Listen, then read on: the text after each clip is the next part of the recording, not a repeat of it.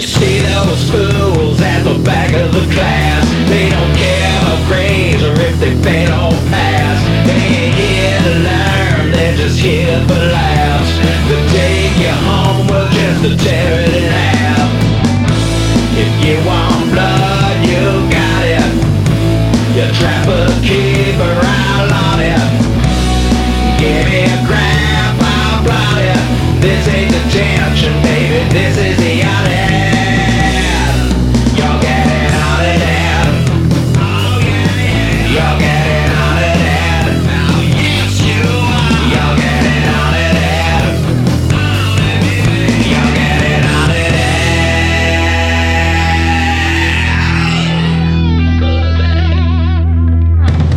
The Audit is brought to you by The Lever, a reader-supported investigative news outlet. You can go to levernews.com to find all of their reporting. You can also subscribe to Lever News' weekly news podcast, Lever Time, which is available on all major podcast players. If you'd like to support this show, head over to levernews.com/audit to become a paid supporter. Basically, The Lever built its own version of Patreon, and they even cut out the middleman. And this is how it works. When you become a paid supporter, part of that money goes to the creative team at The Audit, and part of that money goes to The Lever. So not only are you supporting this show, but you'll be directly supporting The Lever's independent journalism. Audit supporters will get expanded episodes of The Audit and every single episode of the new series in advance, the day the first episode drops. On top of that, each of our supporters will also get access to The Lever's premium content, including their exclusive newsletters, private podcast feed, ebooks, and live events. If you'd like to make a one-time contribution, you can find The Audit's tip jar at levernews/audit and leave us a tip. Like this is almost like, well, this could counteract Roe being over fucking Yeah. turned. Like this is bad, and they don't get it. Yeah. I just, oh man. I mean, this is coming from the president who stood in the living room of wealthy people and said, nothing will fundamentally change for you. He meant that. Yeah. Right? Yes, he did. He meant it. And what I don't get is how many people I have talked to and I have seen talking who are like, well, what do you expect them to do? I mean, the strike would destroy the economy. And you're like, so in your mind, okay, here are the two options you're saying. One is the economy's crushed. Two is the workers have to take a deal they hate. You seriously telling me you can't imagine a third option there? Are you not? They can't. Can you just think for a minute? There's one other party involved here. It doesn't even enter into their thinking that maybe he could muscle somebody else into taking a deal they don't like. And Somebody there's a else fourth who option. could afford it. There's a fourth option. Nationalize which the has been railroad. done many times Yeah, in history nationalize the by railroad. presidents. But yeah. I mean, this isn't hard. He's just a bad president. God, and it's so hard. I get it. You don't want to admit it. You know, it's like, I don't know, what is it?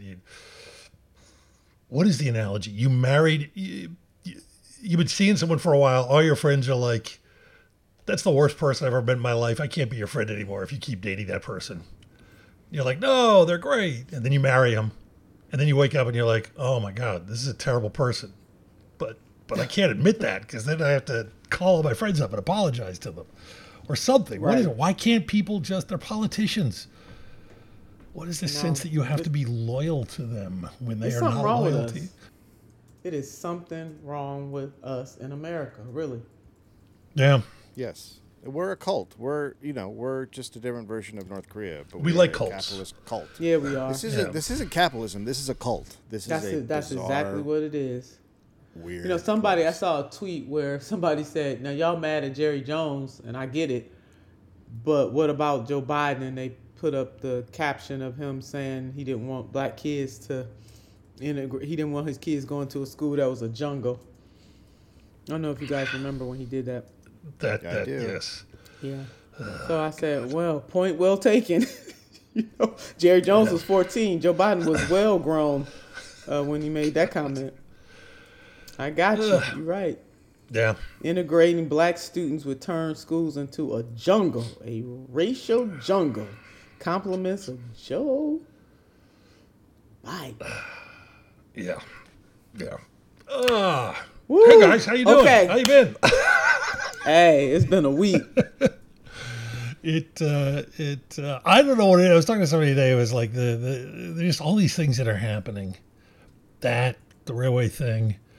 there was an article Politico put up the other day. I sent it to Dave about it's a woman who's in the CIA writing about the subject nobody ever talks about, the emotional cost to CIA operatives for what they do all over the world, how much it hurts them to overthrow democracy and chop off people's hands and, at least have to be in the room while their associates do those things. It just feels like every time you think this, everything's just, it just gets more insane. It just gets more, I don't know.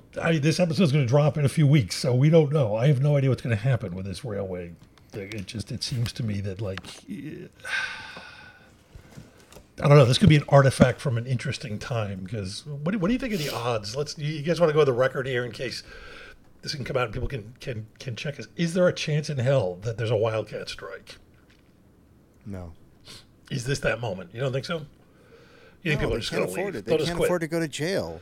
They can't afford to go to jail. But I mean, the ones who can go to jail. Right. But if they all do, that doesn't happen. That's not what they should do. What should they do? Australia, this just happened like a few years ago, and it wasn't the rail trains. It was the passenger trains.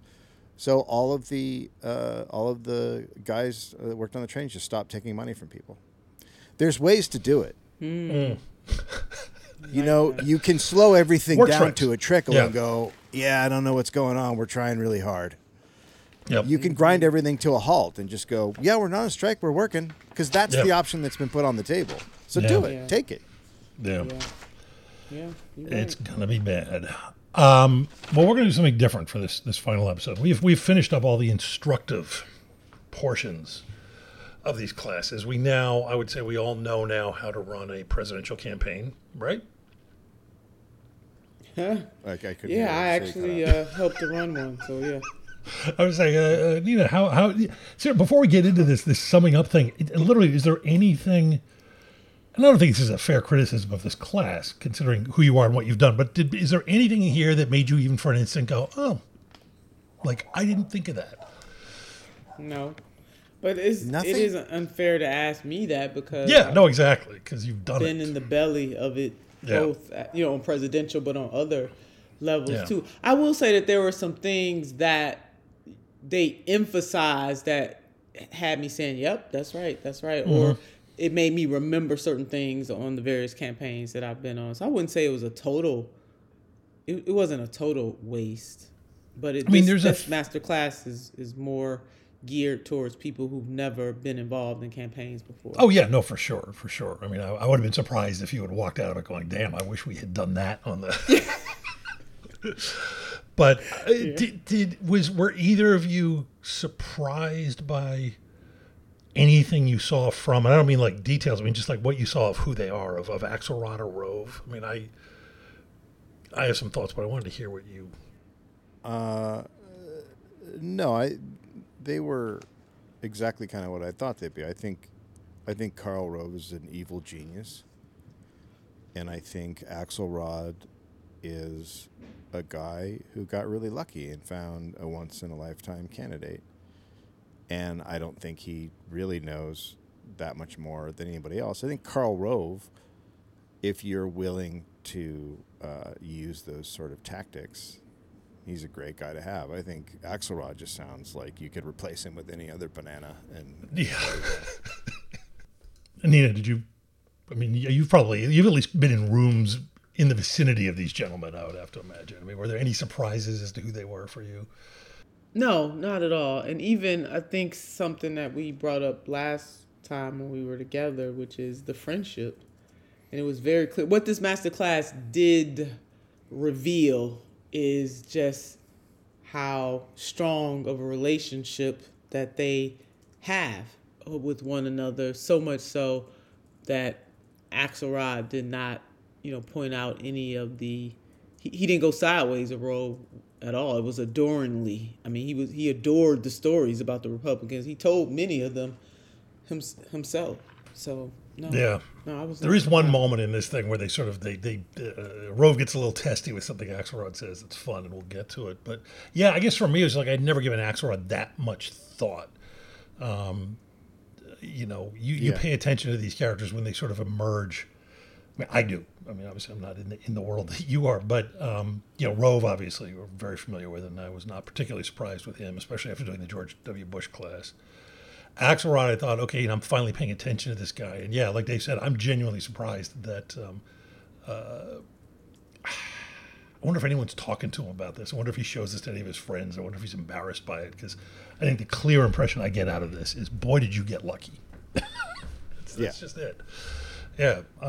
Karl Rove put a legitimate idiot war criminal in office in spite of the odds, and Axelrod just happened to walk into a room when a once-in-a-lifetime miraculous candidate decided he was going to run for president, it seems like. You know the saying, it's better to be lucky. Sometimes it's better to be lucky than good. That's right. I try to be both. So the last chapter of this thing is the two of them discussing the current state of American politics. And it's interesting for a lot of reasons. And I thought it'd be fun to, instead of pulling a clipper here or there, is just kind of walk through the whole thing and stop anytime anything leapt out at us. So if you guys are ready, we're going to kick this off, shall we? Yes, we shall.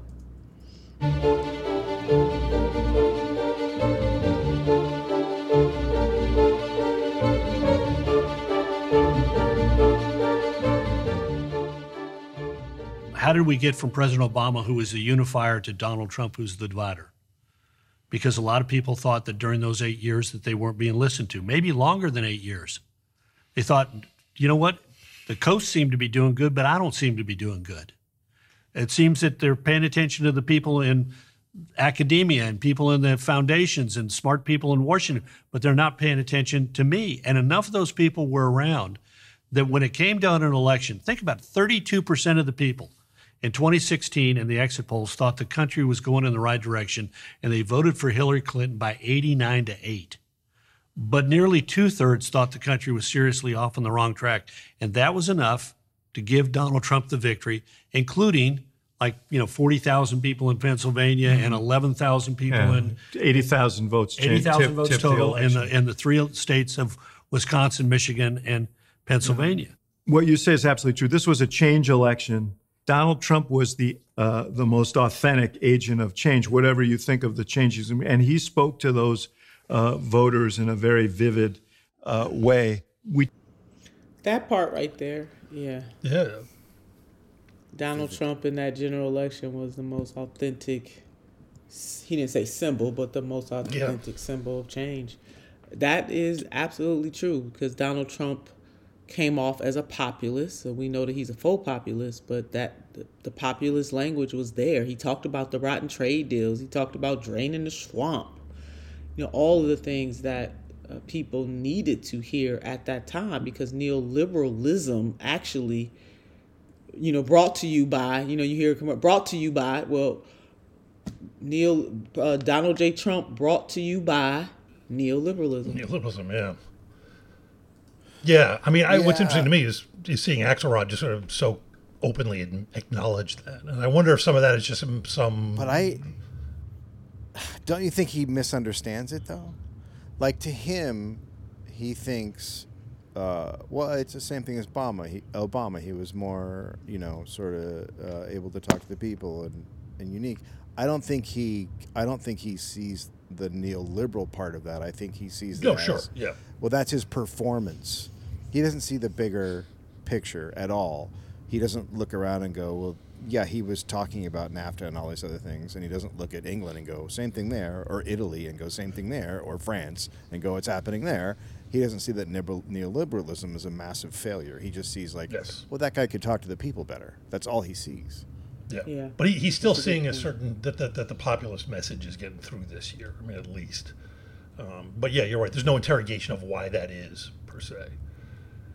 Yeah, I'm just constantly, as I watch this whole thing, I'm sort of always amazed that there's some moments where he really doesn't, but where Karl Rove and I wonder if this is something that runs through the party. It seems like it does. They seem more malevolently intelligent than Democrats, where Republicans just get what's going on, which is why they can't as a...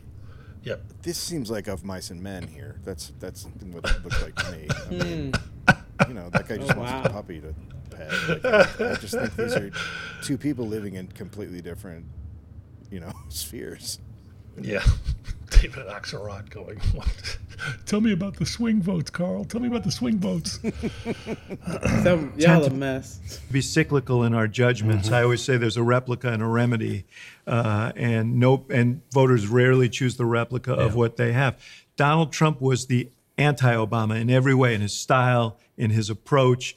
He wasn't interested in nuance. He wasn't interested in complexity. He wasn't interested in rules. His basic message was, I'll take care of it. Let me take care of it. Trust me, and I'll take care of it. And yeah, you're right. He's just talking about this in these very surface terms, where it's like, oh, people just want the opposite of what they had last time. Yeah. With no reflection as to the actual conditions that go into those votes. It's That's just like, right. oh, he's not Obama. I'll vote for that now. Because that's what we are. They're We're not. just we're these binary idiots who just have to swing back and forth constantly without any introspection at all, in his mind.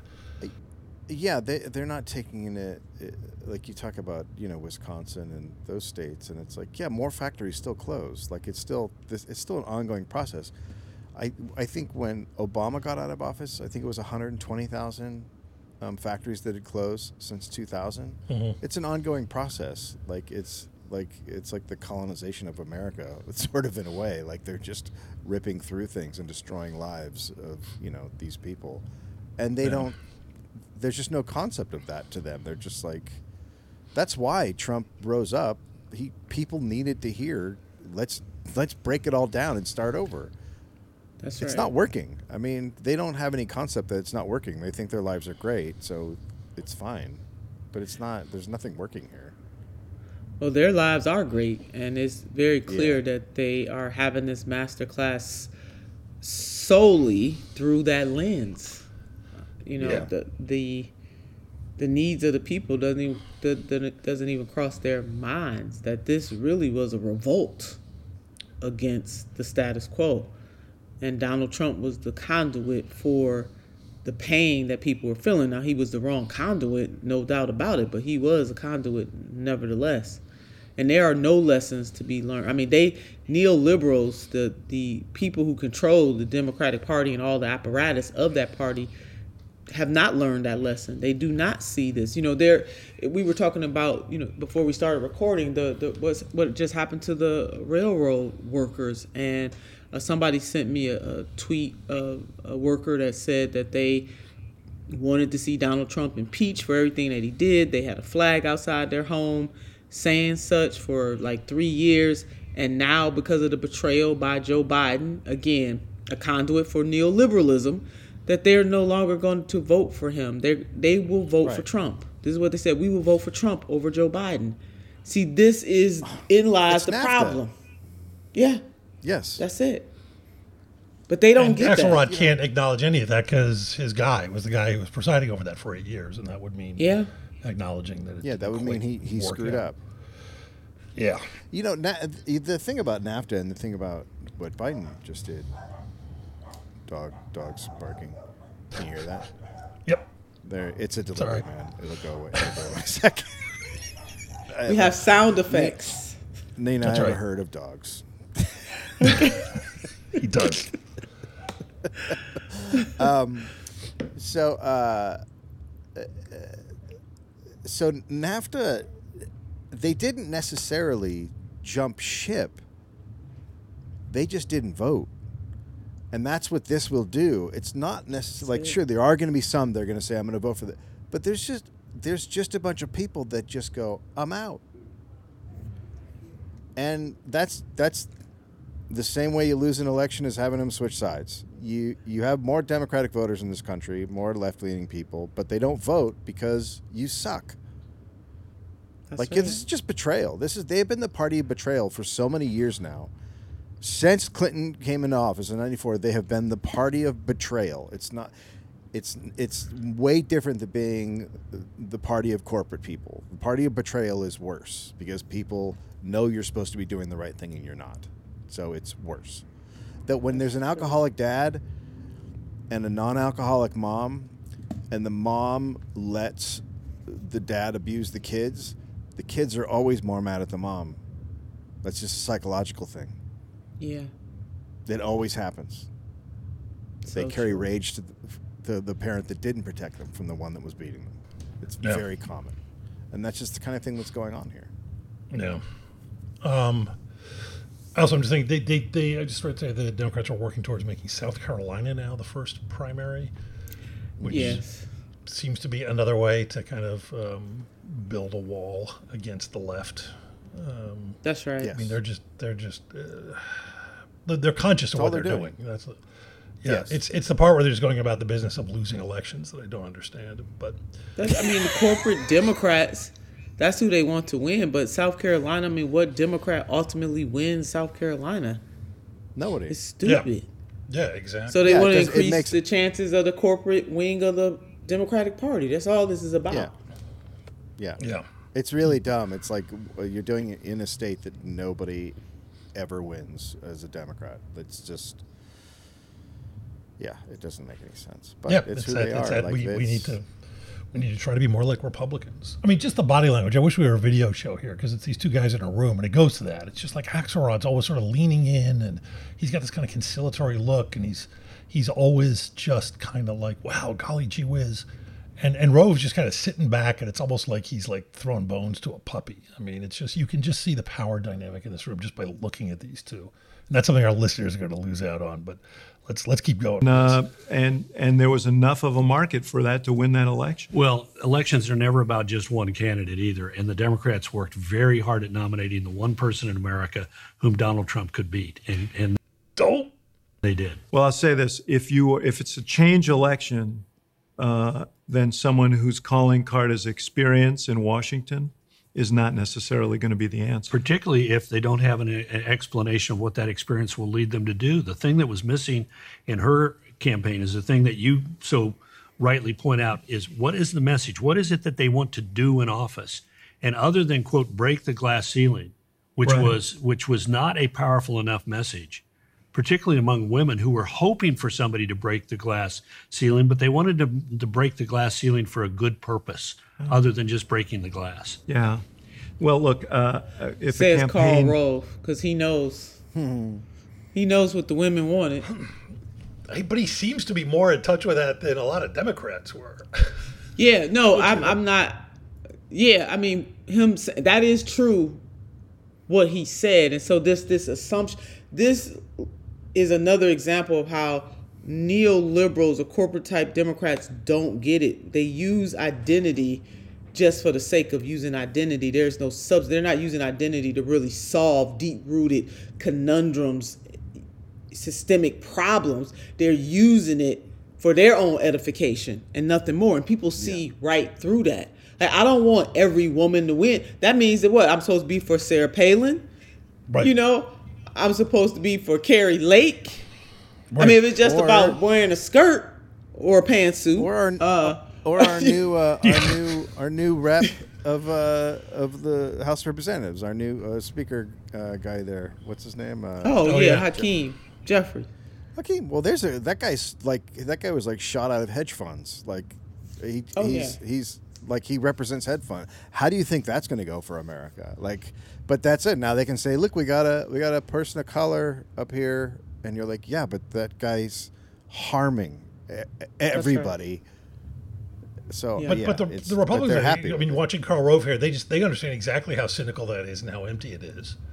I can't remember if we've talked about it here, Nina, but I've said for years now, I believe that the first black woman president will be a Republican. Yes, I mean, I yes. think they will do that. Absolutely. Wow. Right, no offense. We didn't Absolutely talk do about it. that. We're still going to work for you whenever you decide. But I but I think 100% agree with that. yeah, I mean, I think they'll do it. They'll do that on purpose because it Yes. will befuddle the hell out of Democrats. Like, what do we do? Because if they go after her too Yep. hard, it means they have to dismantle their entire thinking about this stuff and start being a little more honest. The about it. facade that they put up all these years. One of the Yeah. tests, and this is Wow, what I that's- would say to all the folks who are watching us now, one of the tests of a campaign that has problems is if it has multiple slogans. If you have 9 slogans during the course of a campaign, likely you're not going to win, because what it means is that you're changing your message, you're changing your approach, that there's no constancy to it, there's no authenticity. In the 2016 debates, I think one of the advantages that Trump gained unintentionally was that Hillary didn't understand the less you talked about being a woman, the better off she was. It was like President Obama. He didn't go out there and say, hey, vote for me. I'm going to be the first African-American president of the United States.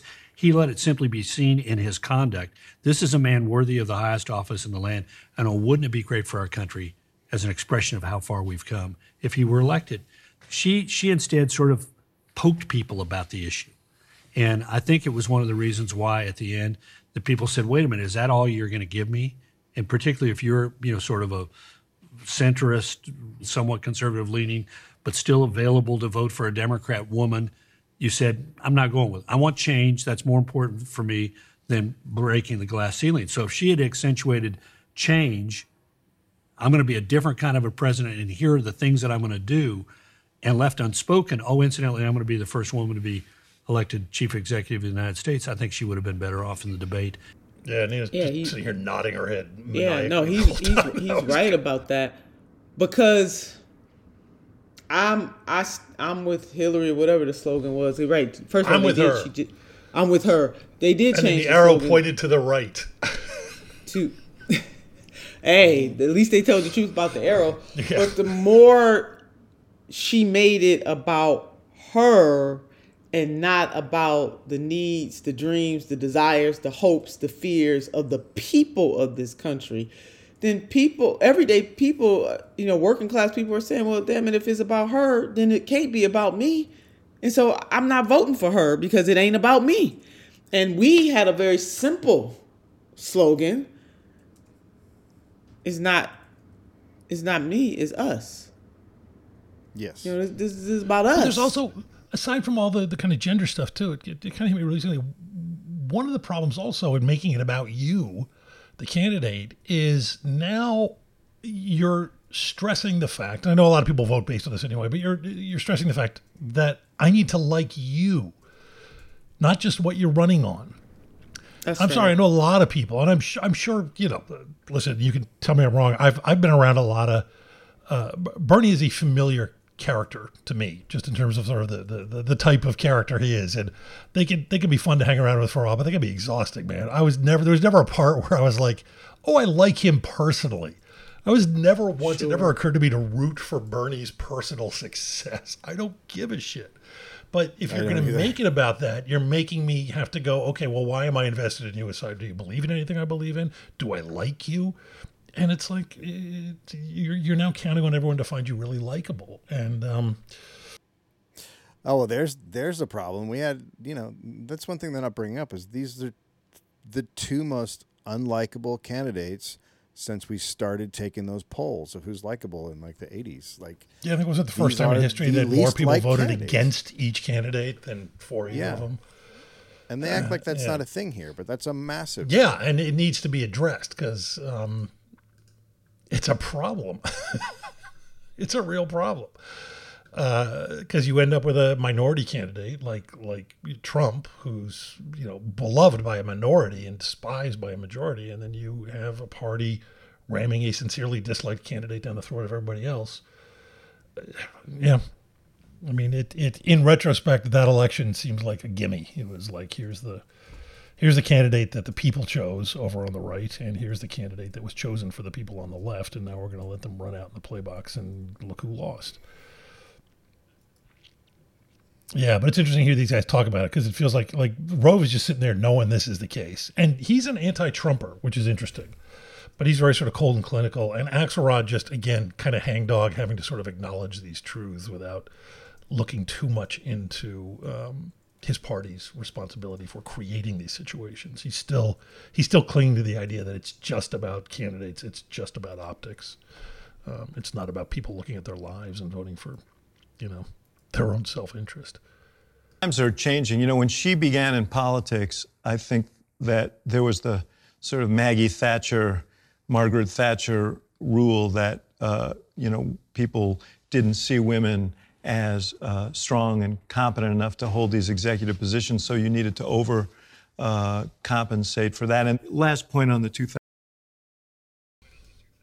I think he's right there. I think he's got a point. I think there is an age thing going on where I think with a younger woman candidate, they grew up in a time where that stuff's not drummed into your head the same way. It's like I remember talking to friends about how, no, you don't understand. It's really important. Like young girls need to see a woman in the White House to know they can do that too. And then I'm talking to my teenage niece, and they're like, I know I can do that.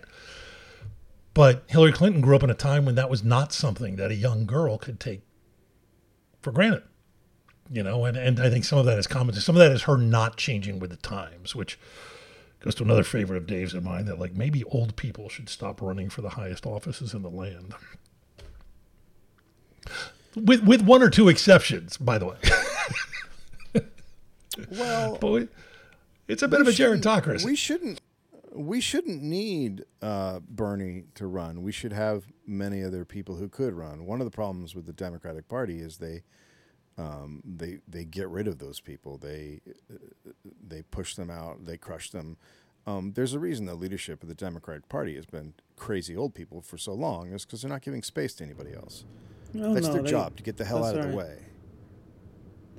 They blocking and tackling, baby. Don't even try it. I mean, you see Clyburn just won a seat back within the leadership of the caucus. I mean, that guy of the Congress, and you got to scratch your head like, how in the hell did he get elected? First of all, why is he running for that leadership position again? That's number one.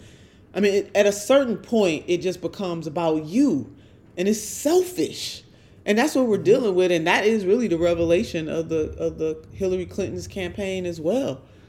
At a point, it was really it's always been about her, and it was a very selfish, and that's why she didn't, the American people absolutely did not want her. They didn't want her in 2008, and they did not want her in 2016, and they said it 2 times.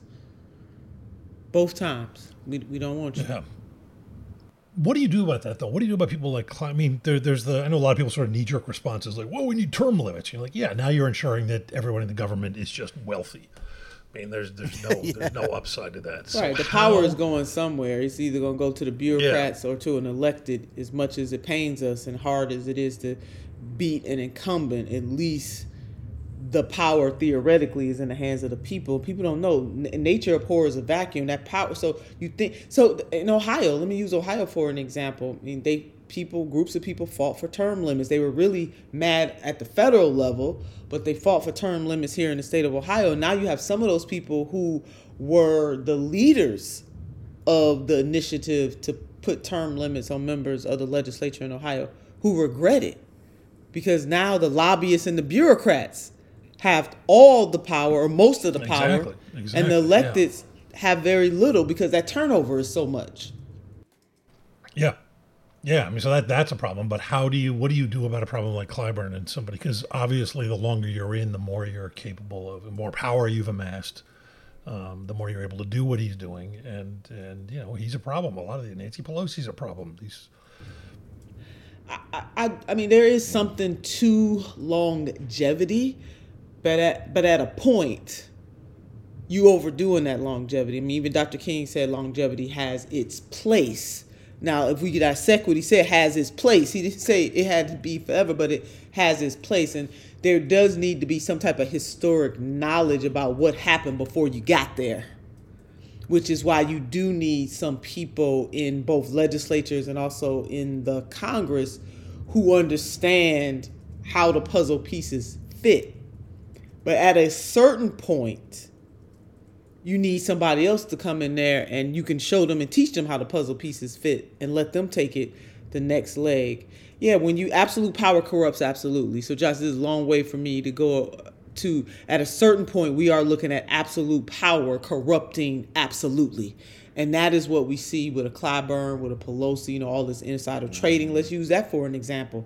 They enrich themselves and their families. Meanwhile, Big Mama and Big Papa, they don't have no insider trading opportunities. Mm-hmm. But members of Congress there's people who work on Wall Street who are not allowed, they're stock market analysts, are not allowed to invest. Their families can't invest. It's like there are regulations in place that are really simple. Everyone understands and they work. Yes. We know how to take care of this problem. You just apply it to elected representatives. But to do that, elected representatives have to vote for that. I mean, the corruption. Yeah. And I think, I mean, if you think about the framers, they never imagined people staying in office this long. This is not how it was meant to be at the beginning. And now I got my qualms with many of the framers. Now, don't get me wrong, but on this point, they never envisioned people being in these seats this long. Well, nobody lived that long back then. Well, that's true. That's true too. Natural. Mother Nature took care of it real quick. Yeah, if you were 50 and you weren't a great grandparent, man, you were doing something wrong. That is true. Hey there, it's David Sirota, host of Lever Time, the flagship podcast from the award-winning investigative news outlet, The Lever. In politics, there's a complex web of money, influence, and greed that corrupts our democracy.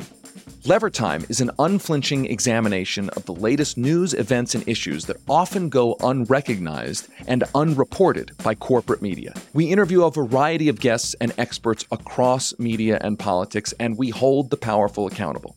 Some recent interviews include Congresswoman Alexandria Ocasio-Cortez, comedian David Cross, progressive leader Nina Turner, and artificial intelligence expert Dr. Max Tegmark.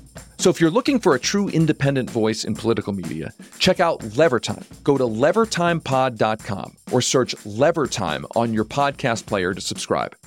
There's an element of race in our politics, and it's been coursing through our politics since the beginning. And Donald Trump was willing to go where other candidates didn't. There were elements of his campaign that we had heard before, echoes of George Wallace, echoes of the Nixon campaign in '68, and he stirred up a reaction that redounded to he traded votes. He traded some of those suburban Republicans who were uncomfortable with that position, gambled that most of them would stay because he was wearing the red jersey, and he excited the base in other parts of the country enough to carry the states that you mentioned. Yeah, well, I'd have a slightly different view, which is if you look at it, where he did well and won the election were by taking counties that had voted for Barack Obama once or twice. 200 of them, yeah. And shifting them into the Republican column. And remember, he gets about the same percentage of the African-American vote and the same percentage of the Hispanic vote as Mitt Romney did. In fact, he runs ahead of Mitt Romney's performance among Latinos. So this is always an interesting one to me because obviously Trump did trade in, more subtly then than now, but I mean, it was he was more overtly friendly to white supremacists than anybody I've seen running for a major party in my adult life. And that made it easy, I think, for a lot of people to just sort of ignore everything else he was doing to their detriment.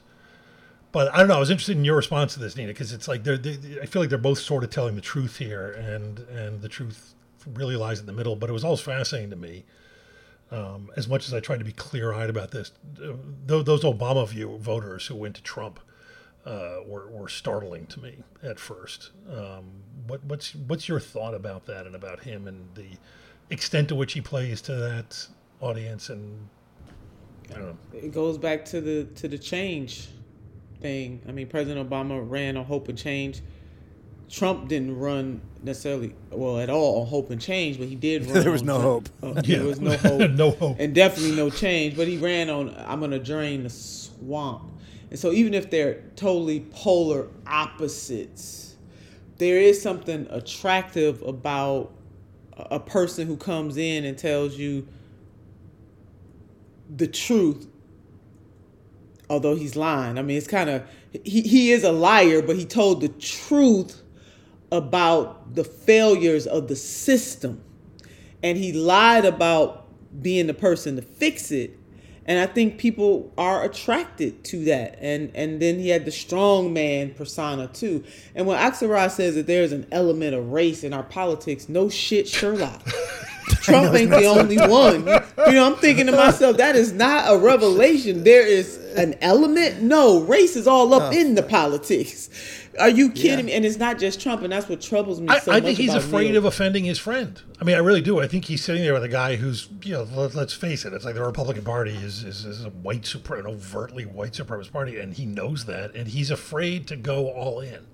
He'll happily sit around with a bunch of his Democratic friends and talk about him, but he's sitting there with Karl Rove, and he doesn't want to offend him too much by telling him the truth about his own party.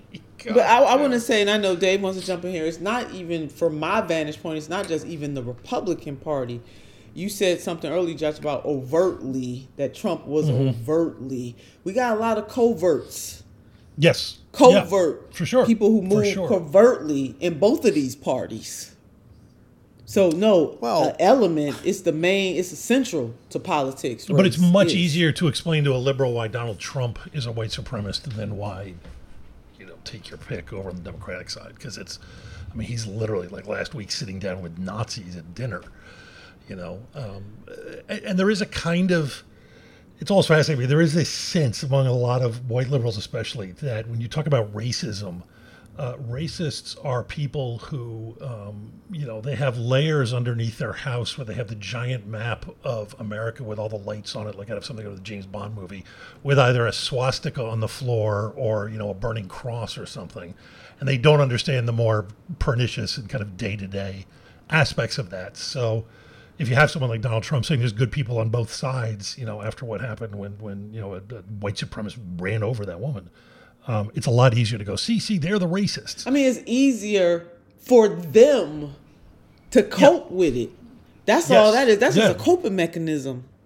But if you go talk to anybody that's been on the other side that had to bear the brunt of racism and anti-blackness. So the entire makeup of we are complicit as a nation. So Trump is easier to deal with because it's in your face, but they don't want to deal with the covert nature of systemic racism and anti-blackness and how that system works to crush generationally the most marginalized people in this country. And it started with the founding of this nation. So when this man says elements, he has the luxury to say elements. And for anybody who sees Trump, which a lot of liberals, as you just said, see the liberals, because look over there so you don't have to look over here. Look over there so you're not reminded that Biden helped to draft the crime bill. Look over there so you don't have to be reminded that he said that if black children were bused to schools with white children, that it'd be a jungle. He didn't want his kids going to a jungle. So look there. Yeah. What's the difference between Biden saying that and Trump saying that? It's all in how it's presented. Exactly. Yes.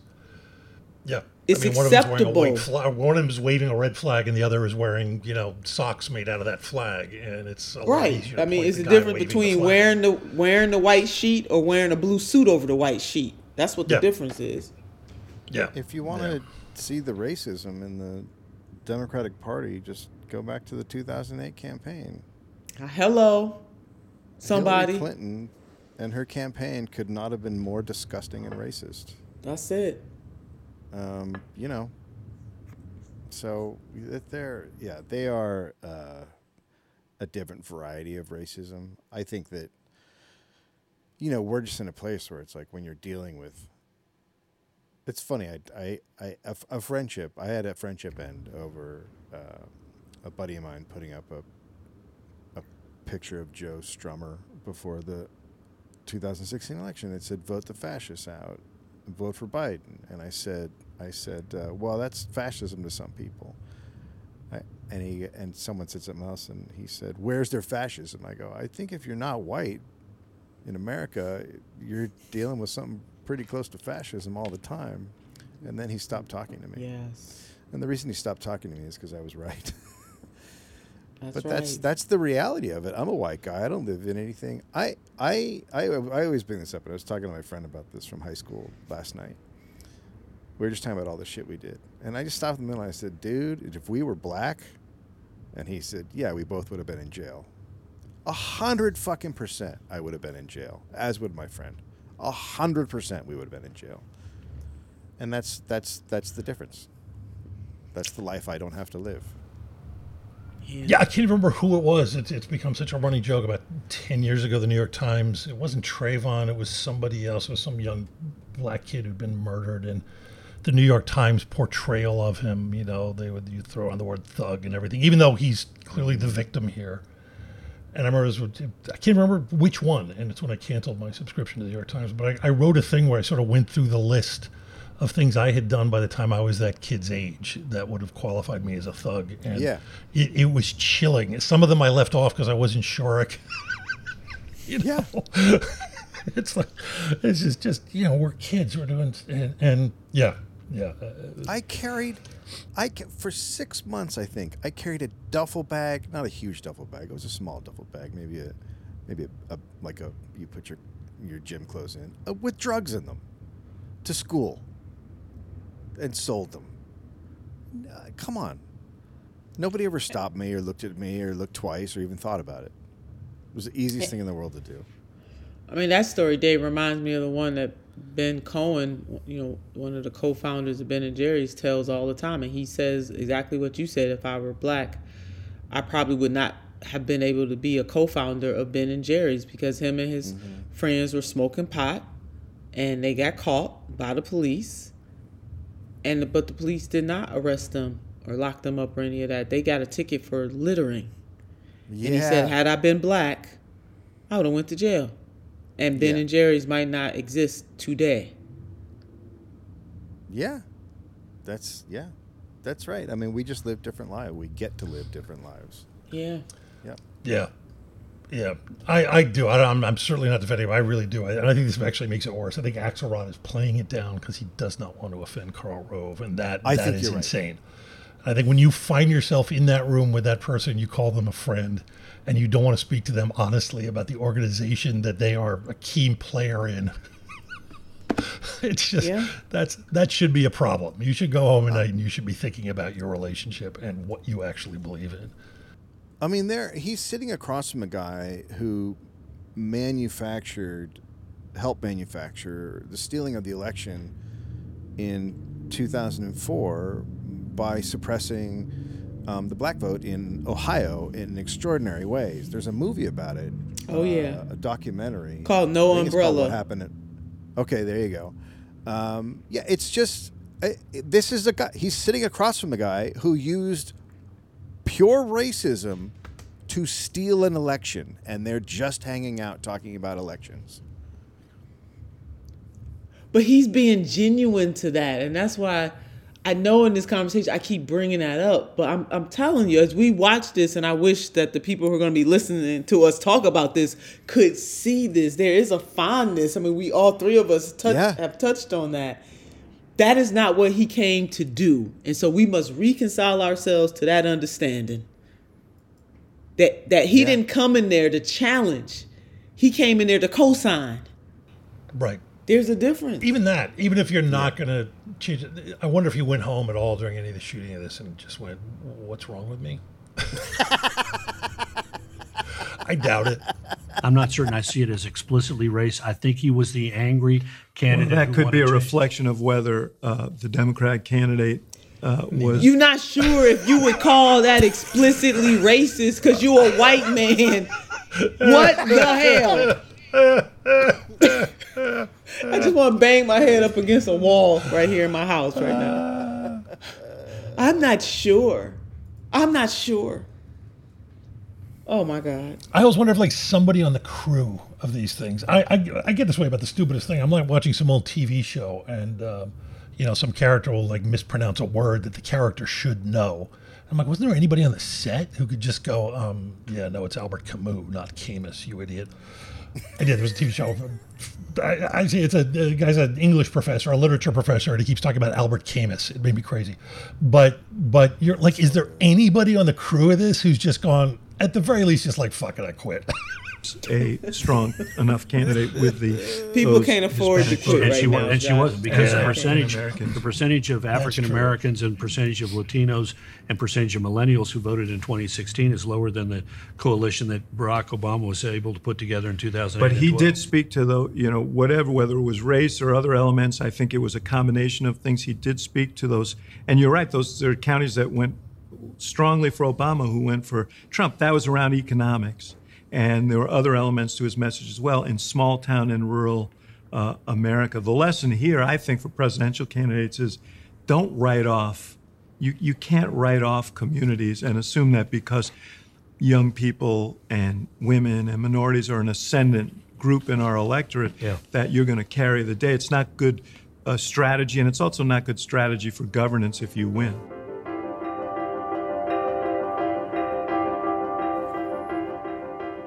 Elections occur between two individuals at a precise period in time. And Hillary Clinton was the candidate of status quo because she never articulated what the change would be under her. And Donald Trump was, I'm gonna take a brick and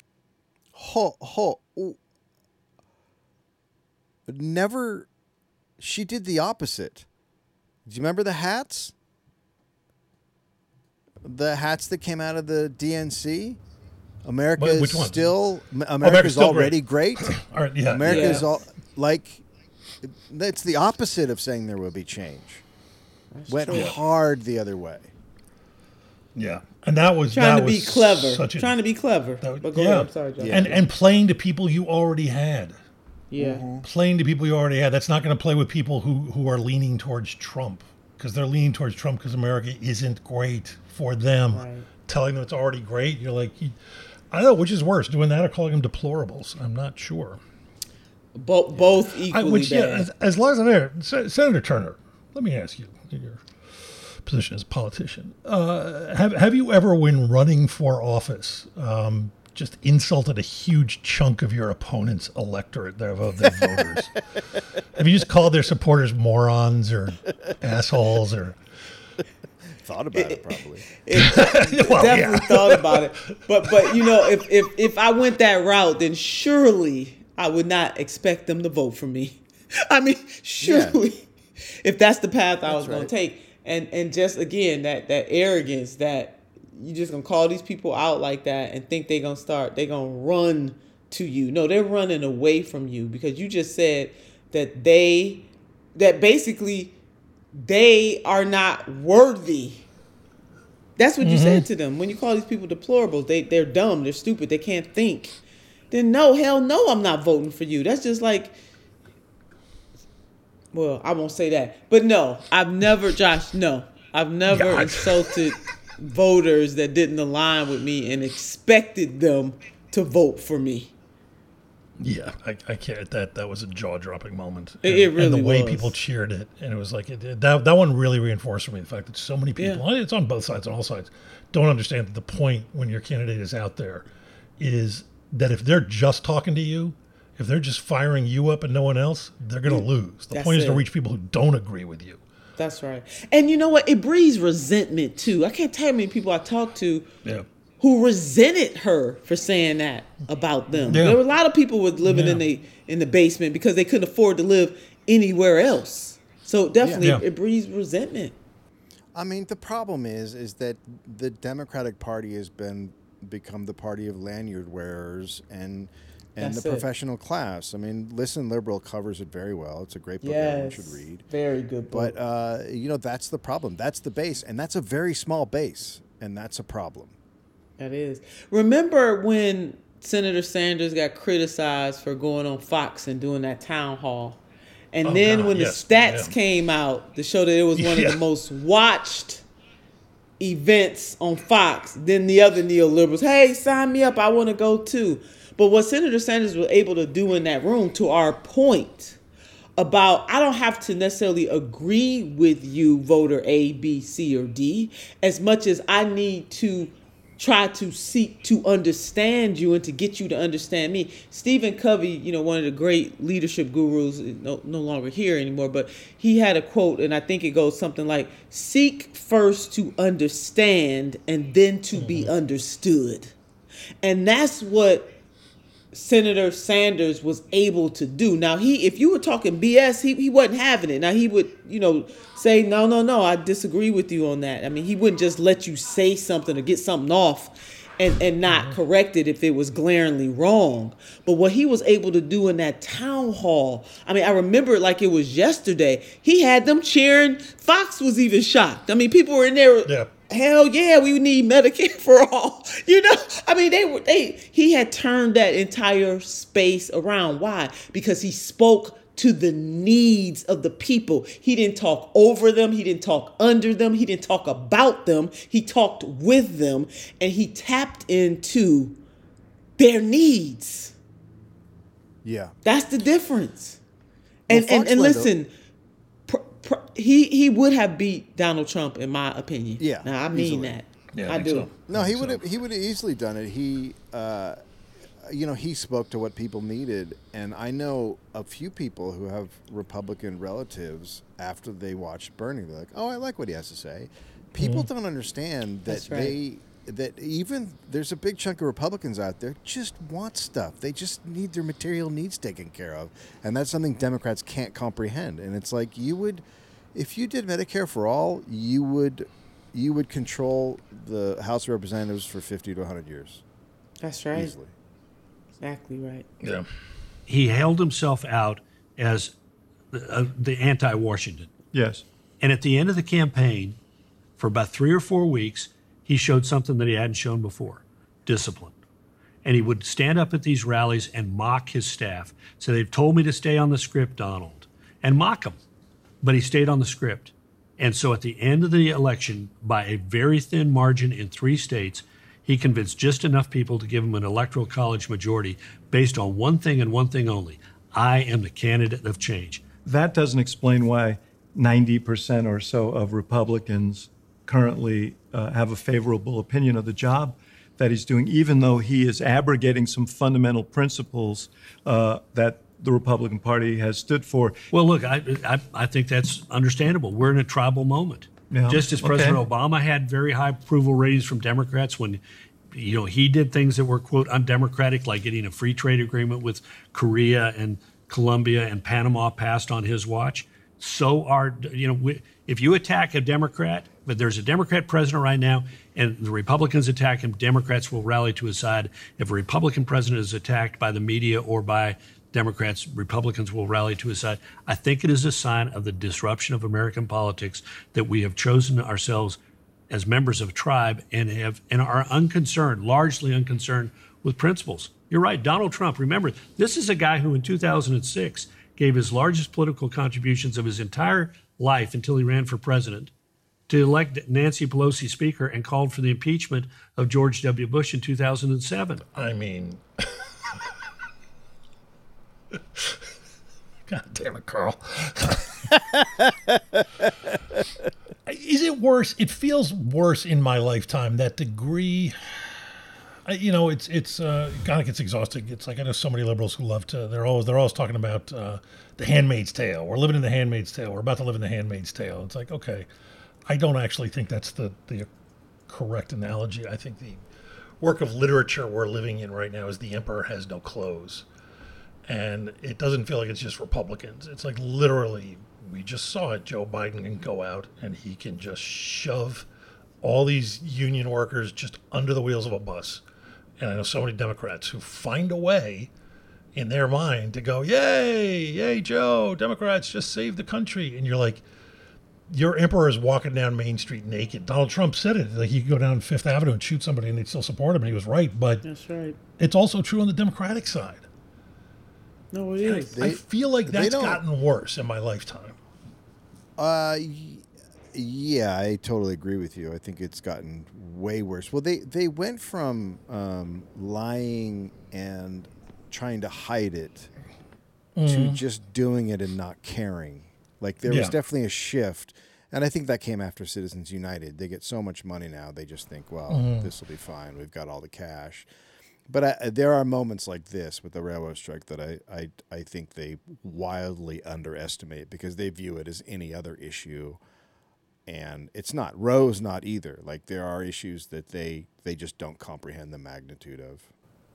But I love the idea that these episodes could drop, and like by the time they've dropped, Joe Biden has just like ripped off his jacket and revealed himself to be the strong union man we always wanted him to be, and he's just shoved that deal down that we're all living in this workers' paradise when these episodes drop.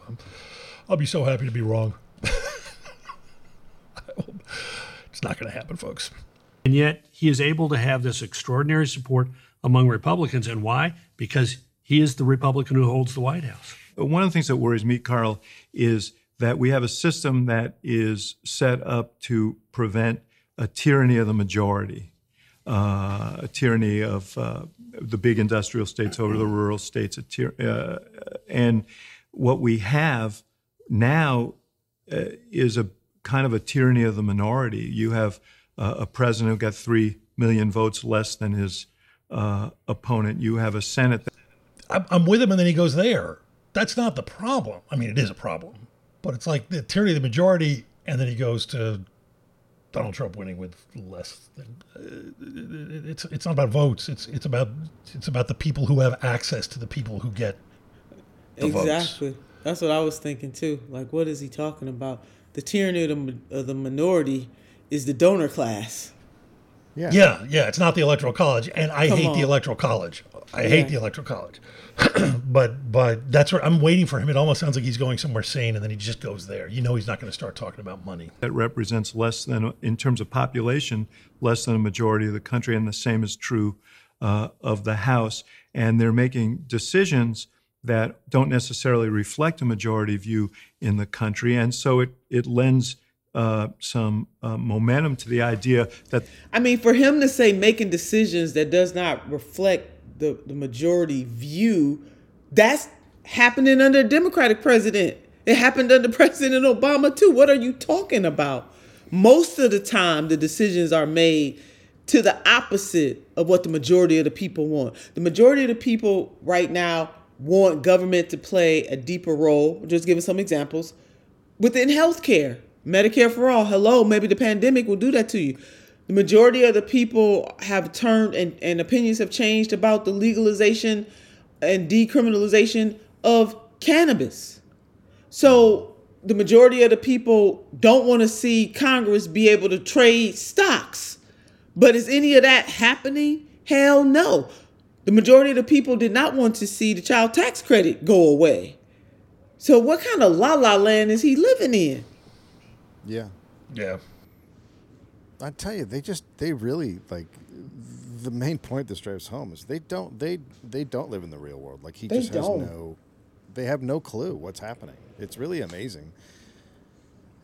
And it's depressing because we're at this point now where it's like, this is a completely non-functional government that is just, this is almost like a king and queen ruling over a land, and they don't give a shit what's happening with the peasants. I mean, it's really atrocious. And how many studies have come out that said we don't live in a democracy? You know, it's just, it's terrible. And here they are just going through the motions. Yep. And I mean, to act like all of the world's problems came tumbling down because Donald J. Trump got into office, nothing can be further from the truth. This man illuminated what was already there. And see, this is the problem. We see ourselves as we are under Trump. And people don't like it, especially the neoliberals. They don't like it. Yeah. Because they're right there with them. They the same side. They just a different side of the same coin. They're more palatable when they screw over the people. Yeah. Whereas Trump is not as palatable. Republicans always do this thing. I mean, sometimes it's a complete joke, but they do that post-mortem after elections. I think they even do it after they win. And I remember they did one after they lost to Obama the second time. And I remember they came up with all these conclusions that 4 years later, Trump just went the exact opposite direction. It was kind of hilarious. You know, they were going to be softer and gentler and, you know, reach out to minorities more and all.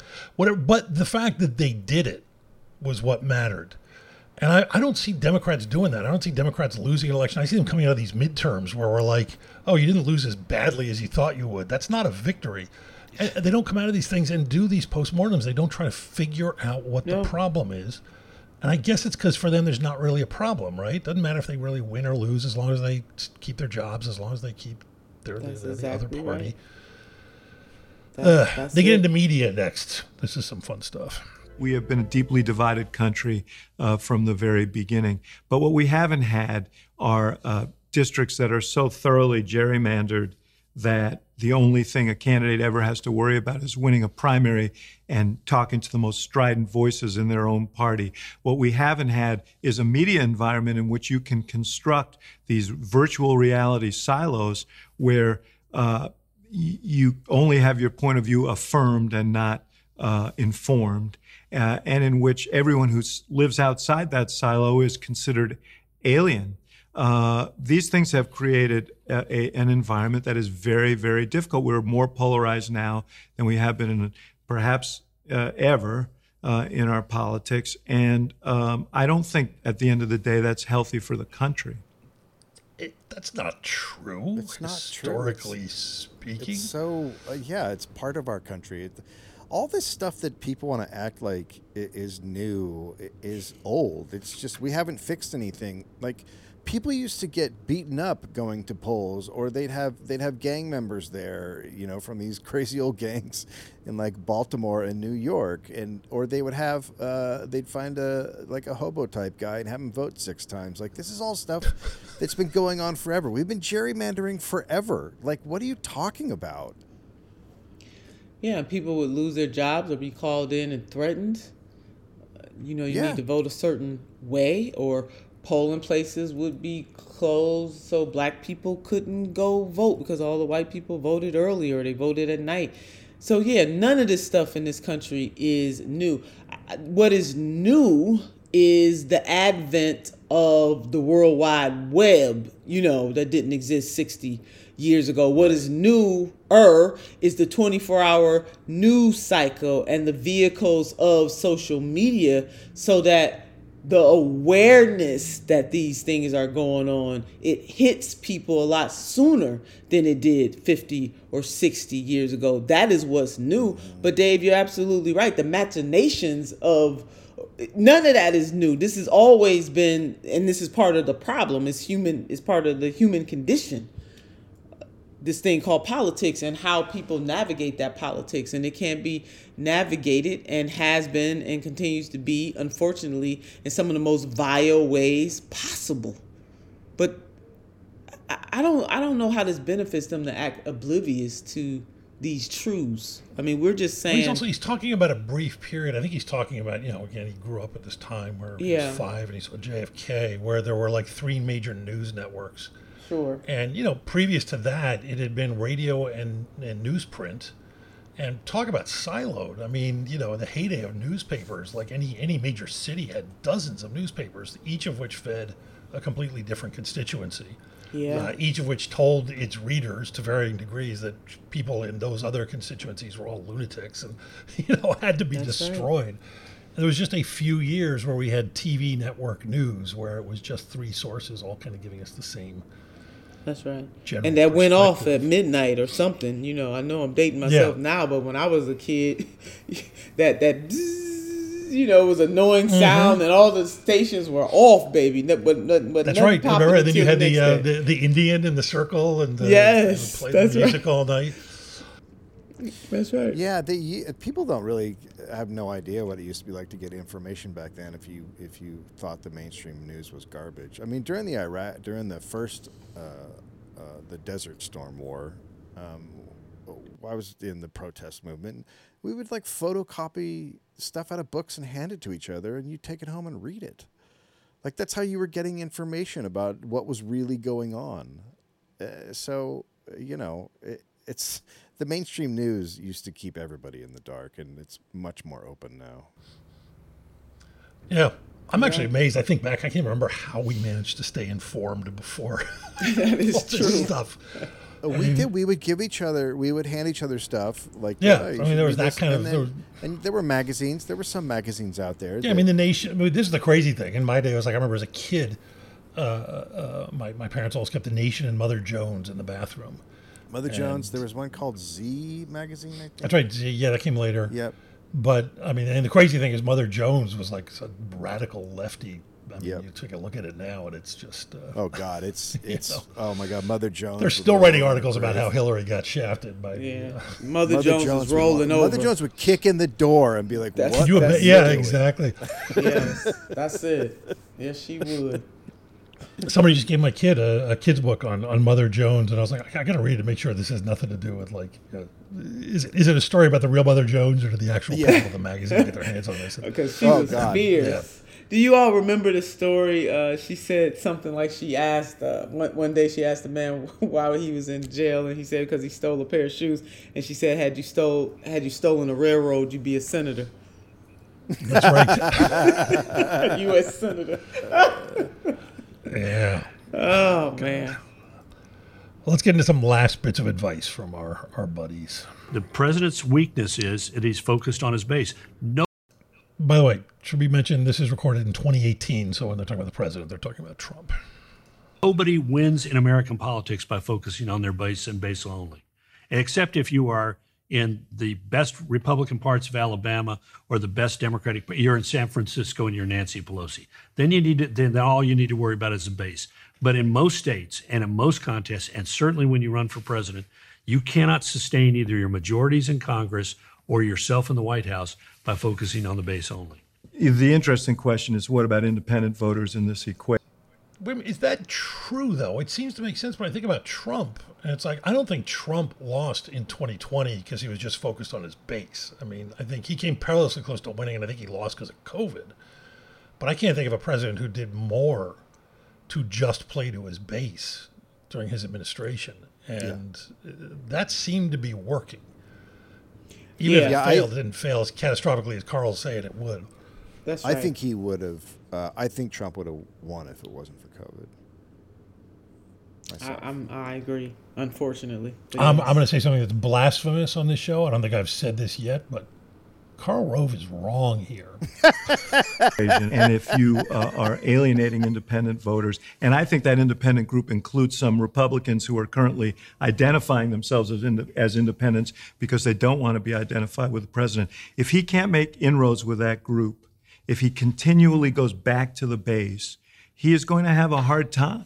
You and I became active in politics when anywhere from a quarter to a third of the electorate were true independents, who were ticket splitters, we were at a moment there where the old party alignments were declining, and as a result, there were a lot of people who were. Today, 2012 election, it got down to 7%. Yeah. Slightly increased true independence in the presidential race, slightly increased in 2016, but I think more because people were sort of transitioning out of a party rather than really becoming a, quote, true independent. And as a result, there's not much pliability in the electorate. And good politicians will respond to that by saying, I need to focus even more on the swing voters. Not so good politicians will say, I'm going to respond to that by stoking up my base even more. The fuck are these so guys he's saying the same about? thing. Yes, the thing Democrats are always saying is we have to go for these swing votes in the center. Yeah. And they're wrong. Yeah, they're completely wrong. But Trump proved that. Trump went everywhere where Trump went. The registrations went up massively in the primaries. He was bringing people who hadn't voted in 20 years back into voting. That's what a very left candidate would do. Exact same thing. Tons of people who haven't voted for decades would sign up to vote. But they focus on the center because that's where the money is. That's where they can just run things and screw everybody over. And also, there aren't that many Democrats and Republicans. Like, what are they talking about? Like, 25% of the population is Republicans. 35% of the population is Democrats. What are you talking about? What do you guys know what math is? Like, there's a massive percentage of people out there. The math. It's just you hear this shit and you're like, what are you talking about? It's just not reality. But all the Democrats, if they're nodding their head, they go, yeah, there's not that many people out there. Yes, there are. You've eliminated them because you do nothing for them. Give them a reason to vote for you, and they will vote for you. That's right.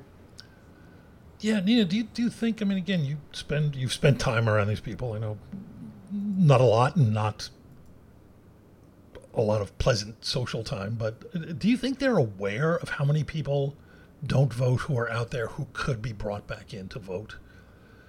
They just write them all off.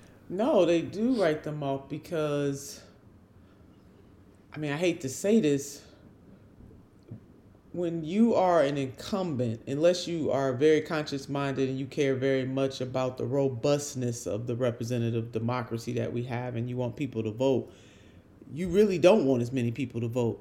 I mean, you just want the people, you want it to be a narrow base of people voting. So no, they don't care that those people are not voting because the advantage is to only have as many people as you already know are going to vote for you, and you want to eliminate the wild cards and some of the people who have not been voting because they feel they're displaced, they disillusioned, rightfully so, about the system. No, you don't want them to vote. A lot of incumbents like low voter turnout. So you heard it. I mean, I don't know if the people listening to us are only hearing this for the first time, but it's true. It's rotten, but it's true. And then another part to that, they don't care.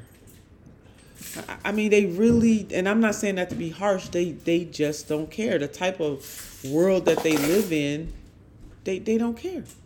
Because the people that need government to work the most are more likely the people who will get so frustrated with it and they don't have a whole lot of time to pontificate or to watch masterclass because they working 5 jobs.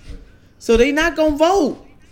Do you think they're going to go into the hoods where these people are misunderstood? And when I say hoods, I mean that very globally. I mean urban hoods, rural hoods, suburban hoods, where Big Mama and Big Papa and everybody that lives in their community have been left behind. No, they're not going to get those people. They don't want them to vote. No, they don't, because that means massive change. And they don't want massive change. Not at all. No, they don't want them to vote.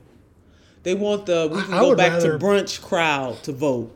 Yeah. How stupid is that? So Trump is not in office and we can go back to goddamn brunch. Well, there's a whole bunch of people in this country, about 140 million of them, who can't go to damn brunch. Yeah. Here's my question. I'd rather spend the last few minutes we have addressing this than these two clowns winding down, because I think we've sort of gotten as much juice from them as we can. How do you, I mean, you've worked campaigns where you've attempted and succeeded to some extent doing this, but how, there are that many people out there. How does anyone reach them? How do we reach them? How does a campaign mount a big enough insurgency against these two parties that are both vested to a great degree in keeping people from voting? And how do you get those people to vote? I mean, we saw Bernie make incredible headways. We've seen local elections. Yeah. I mean, is it just focusing on local, or do you think there's hope for like someone to run a presidential campaign as an insurgency again in this country? I think it is. I mean, our campaign came very close both times. COVID, not only did COVID impact Trump, it impacted our ability to compete as robustly in 2020. But when we go back to even just 2016, it's really getting into the hearts of the people before you try to get into their head. Like, people have to feel something first before then you can start to talk to them from a cerebral point of view. And so there's nothing extraordinarily new that I'm about to say here other than it's the human touch. It's, did I touch you in your heart? So then eventually you'll feel it in your head. And to do that, I have to be out there where you are. Now the arena has changed in that the courtyard is both virtual and in the physical streets, like the public square, if you will. We have two public squares. We do have the physical public square, and we also have the virtual public square. And we need a candidate who can navigate both of those. But definitely, social media can never, ever take the place of good old-fashioned, I see you, I feel your vibe, I hear you. And that's what we were able to do very successfully in both 2016 and 2020. No other candidate got the types of crowds that we did on the Democratic side. Trump got it on the Republican side. Why? Because it was the same energy used for different purposes. Mm-hmm.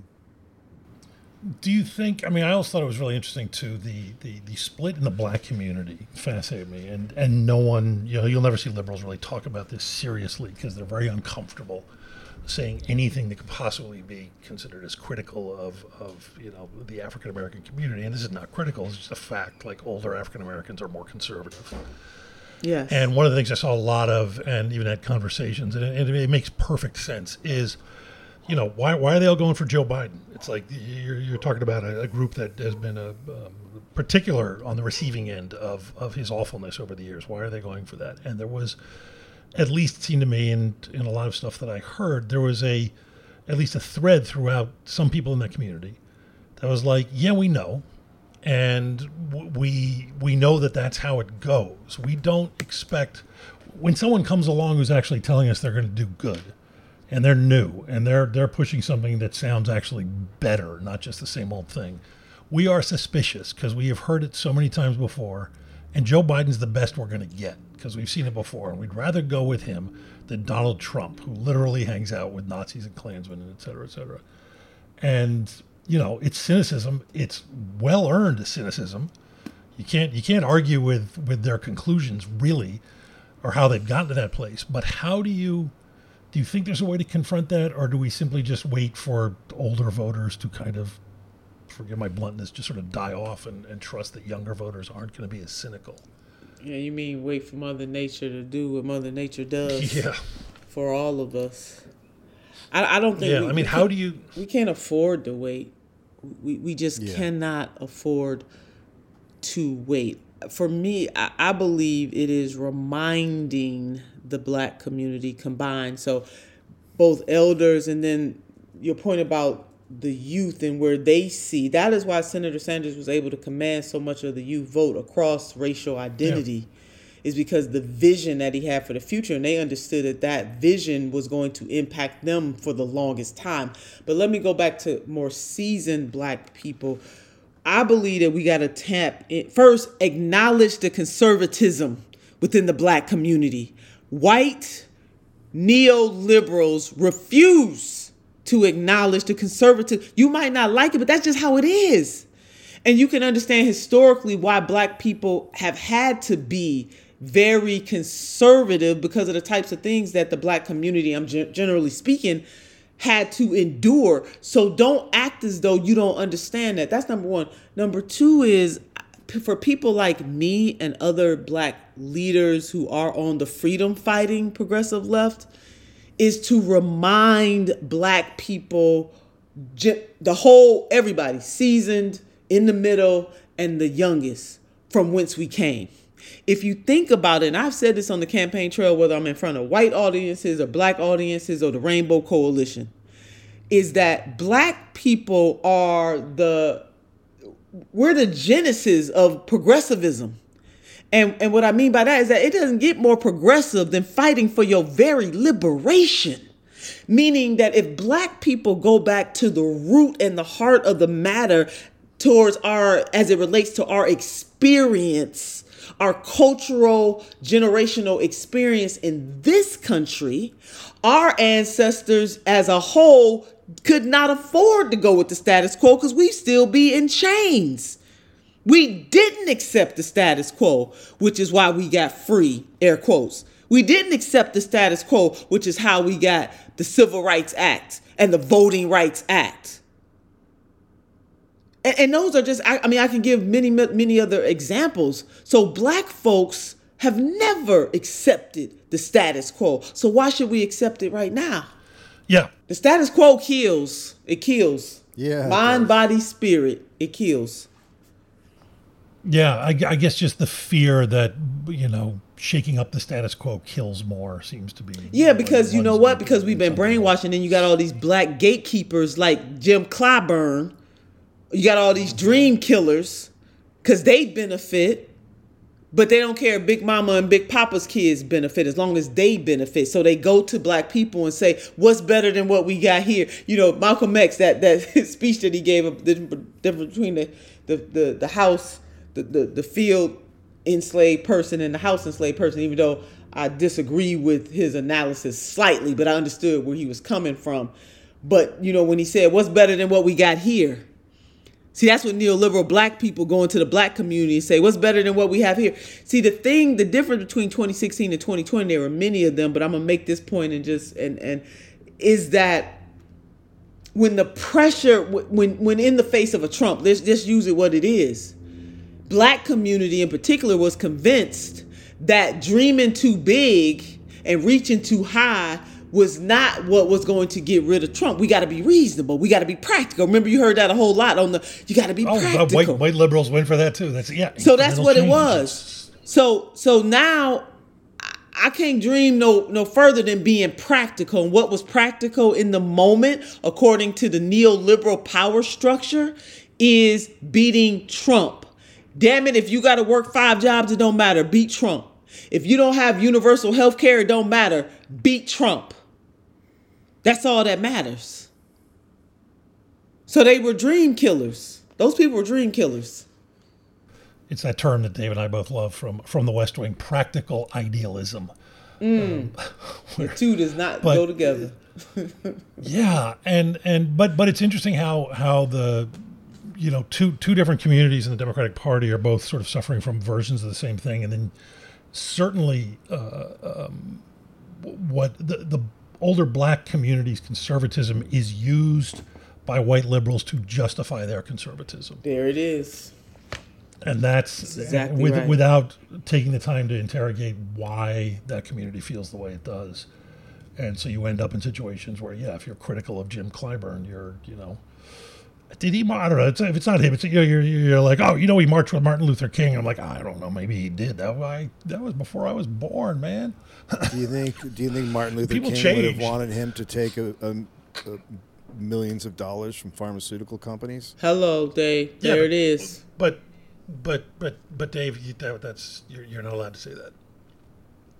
You're just not. And it's. I mean, but it really is. It's this sort of like bulletproof vest that white liberals wear, and I just feels to me like the way to knock them down and get them to wake up and think is to reach that older black community. I don't know. I mean, the black community, we're going to have a family meeting. I mean, I say that too.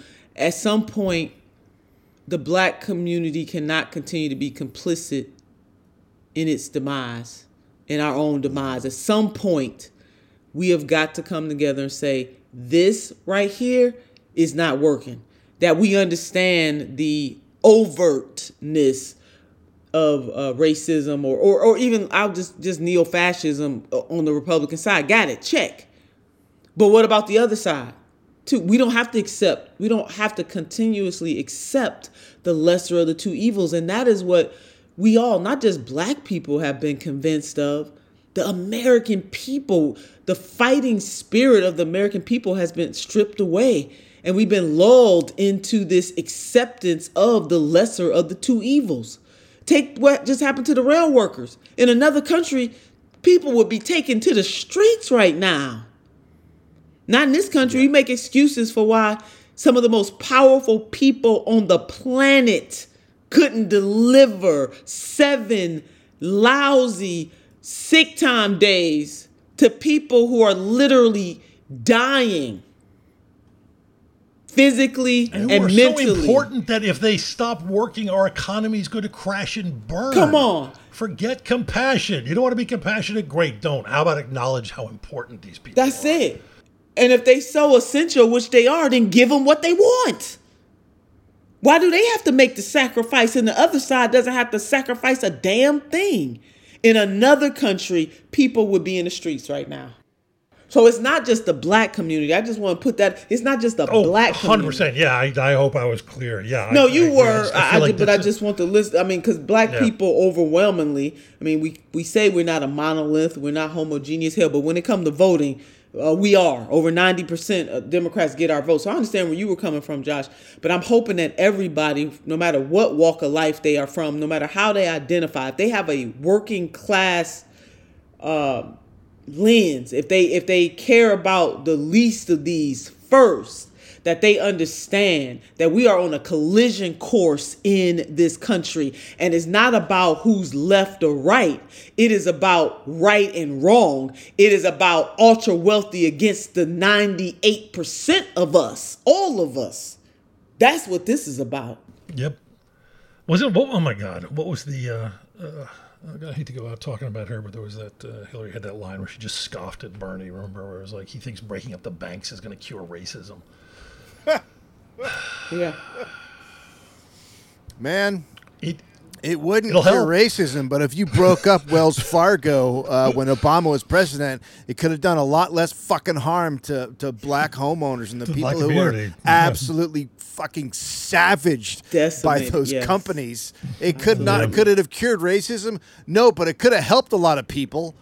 Come on. Jesus. Black people lost 50% of their wealth during that Great Recession.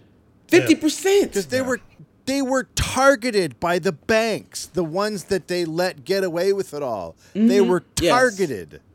That's right. Would it have stopped racism? Man, the shit that comes out of that woman's mouth. I mean, how anybody saw her as a good candidate is absolutely amazing. Amazing. When she stood on that stage and said, what we need to do for student loans is reduce the interest rates, like 1%, my head almost exploded. What do you? She has just not even slightly in touch with reality, doesn't care, just sits there and says stuff. Those people, the neoliberalism is a disease, and it's killing us. It is. I often say neo-fascism will kills us quickly, and neoliberalism kills us slowly. But dead is dead. Yeah. I had an elder. She would always say, it doesn't matter if you meant to kill me on purpose or by accident. Dead is dead. Yeah. And that's what we're dealing with right now. Well, that's the same thing with climate change. Is the difference between the Democrats and the Republicans is the Republicans raise the sea level 25 feet and Democrats raise it 20 feet. Hello. So congratulations, you're still underwater. There it is. Well, jeez.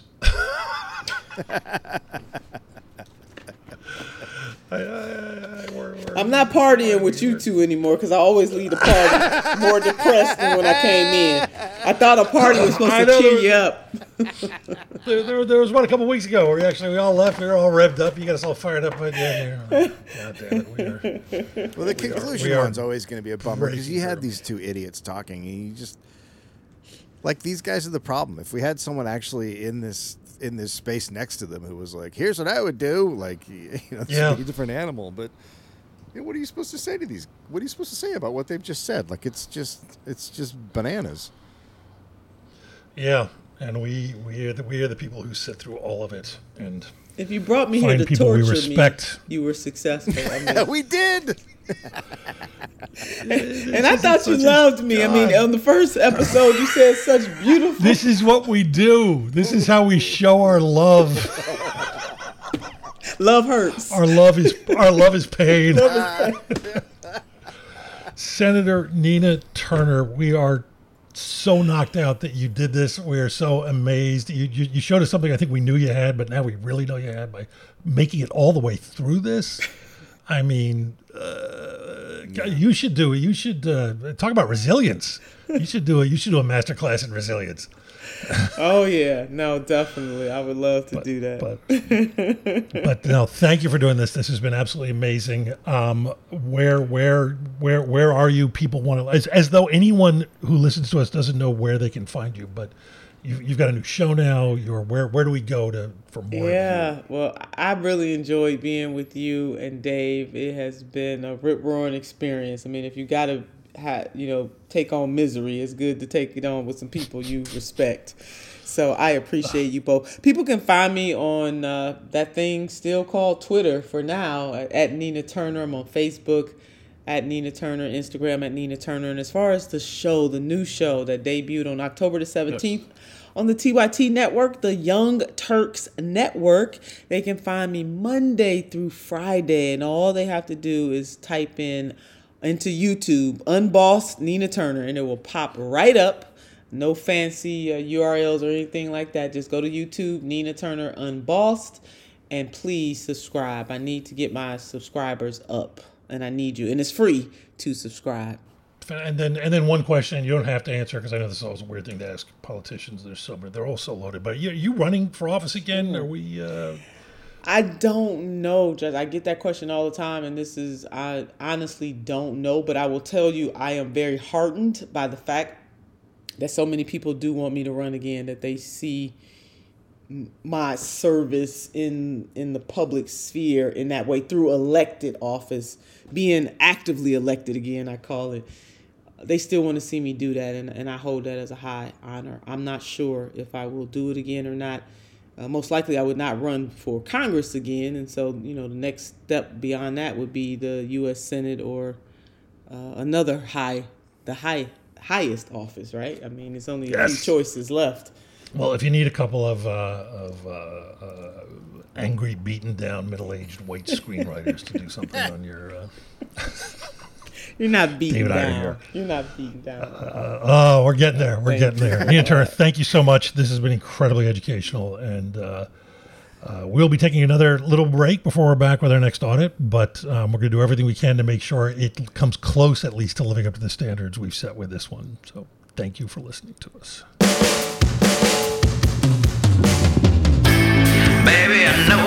got your thing for campaign strategies. You dig it, and I do too. And I know your head is full of questions, but I got friends who can give all the answers to you. Oh yeah, we got Kyle Rowe, DC's king of funk. We got David Axelrod with the junk all in his trunk.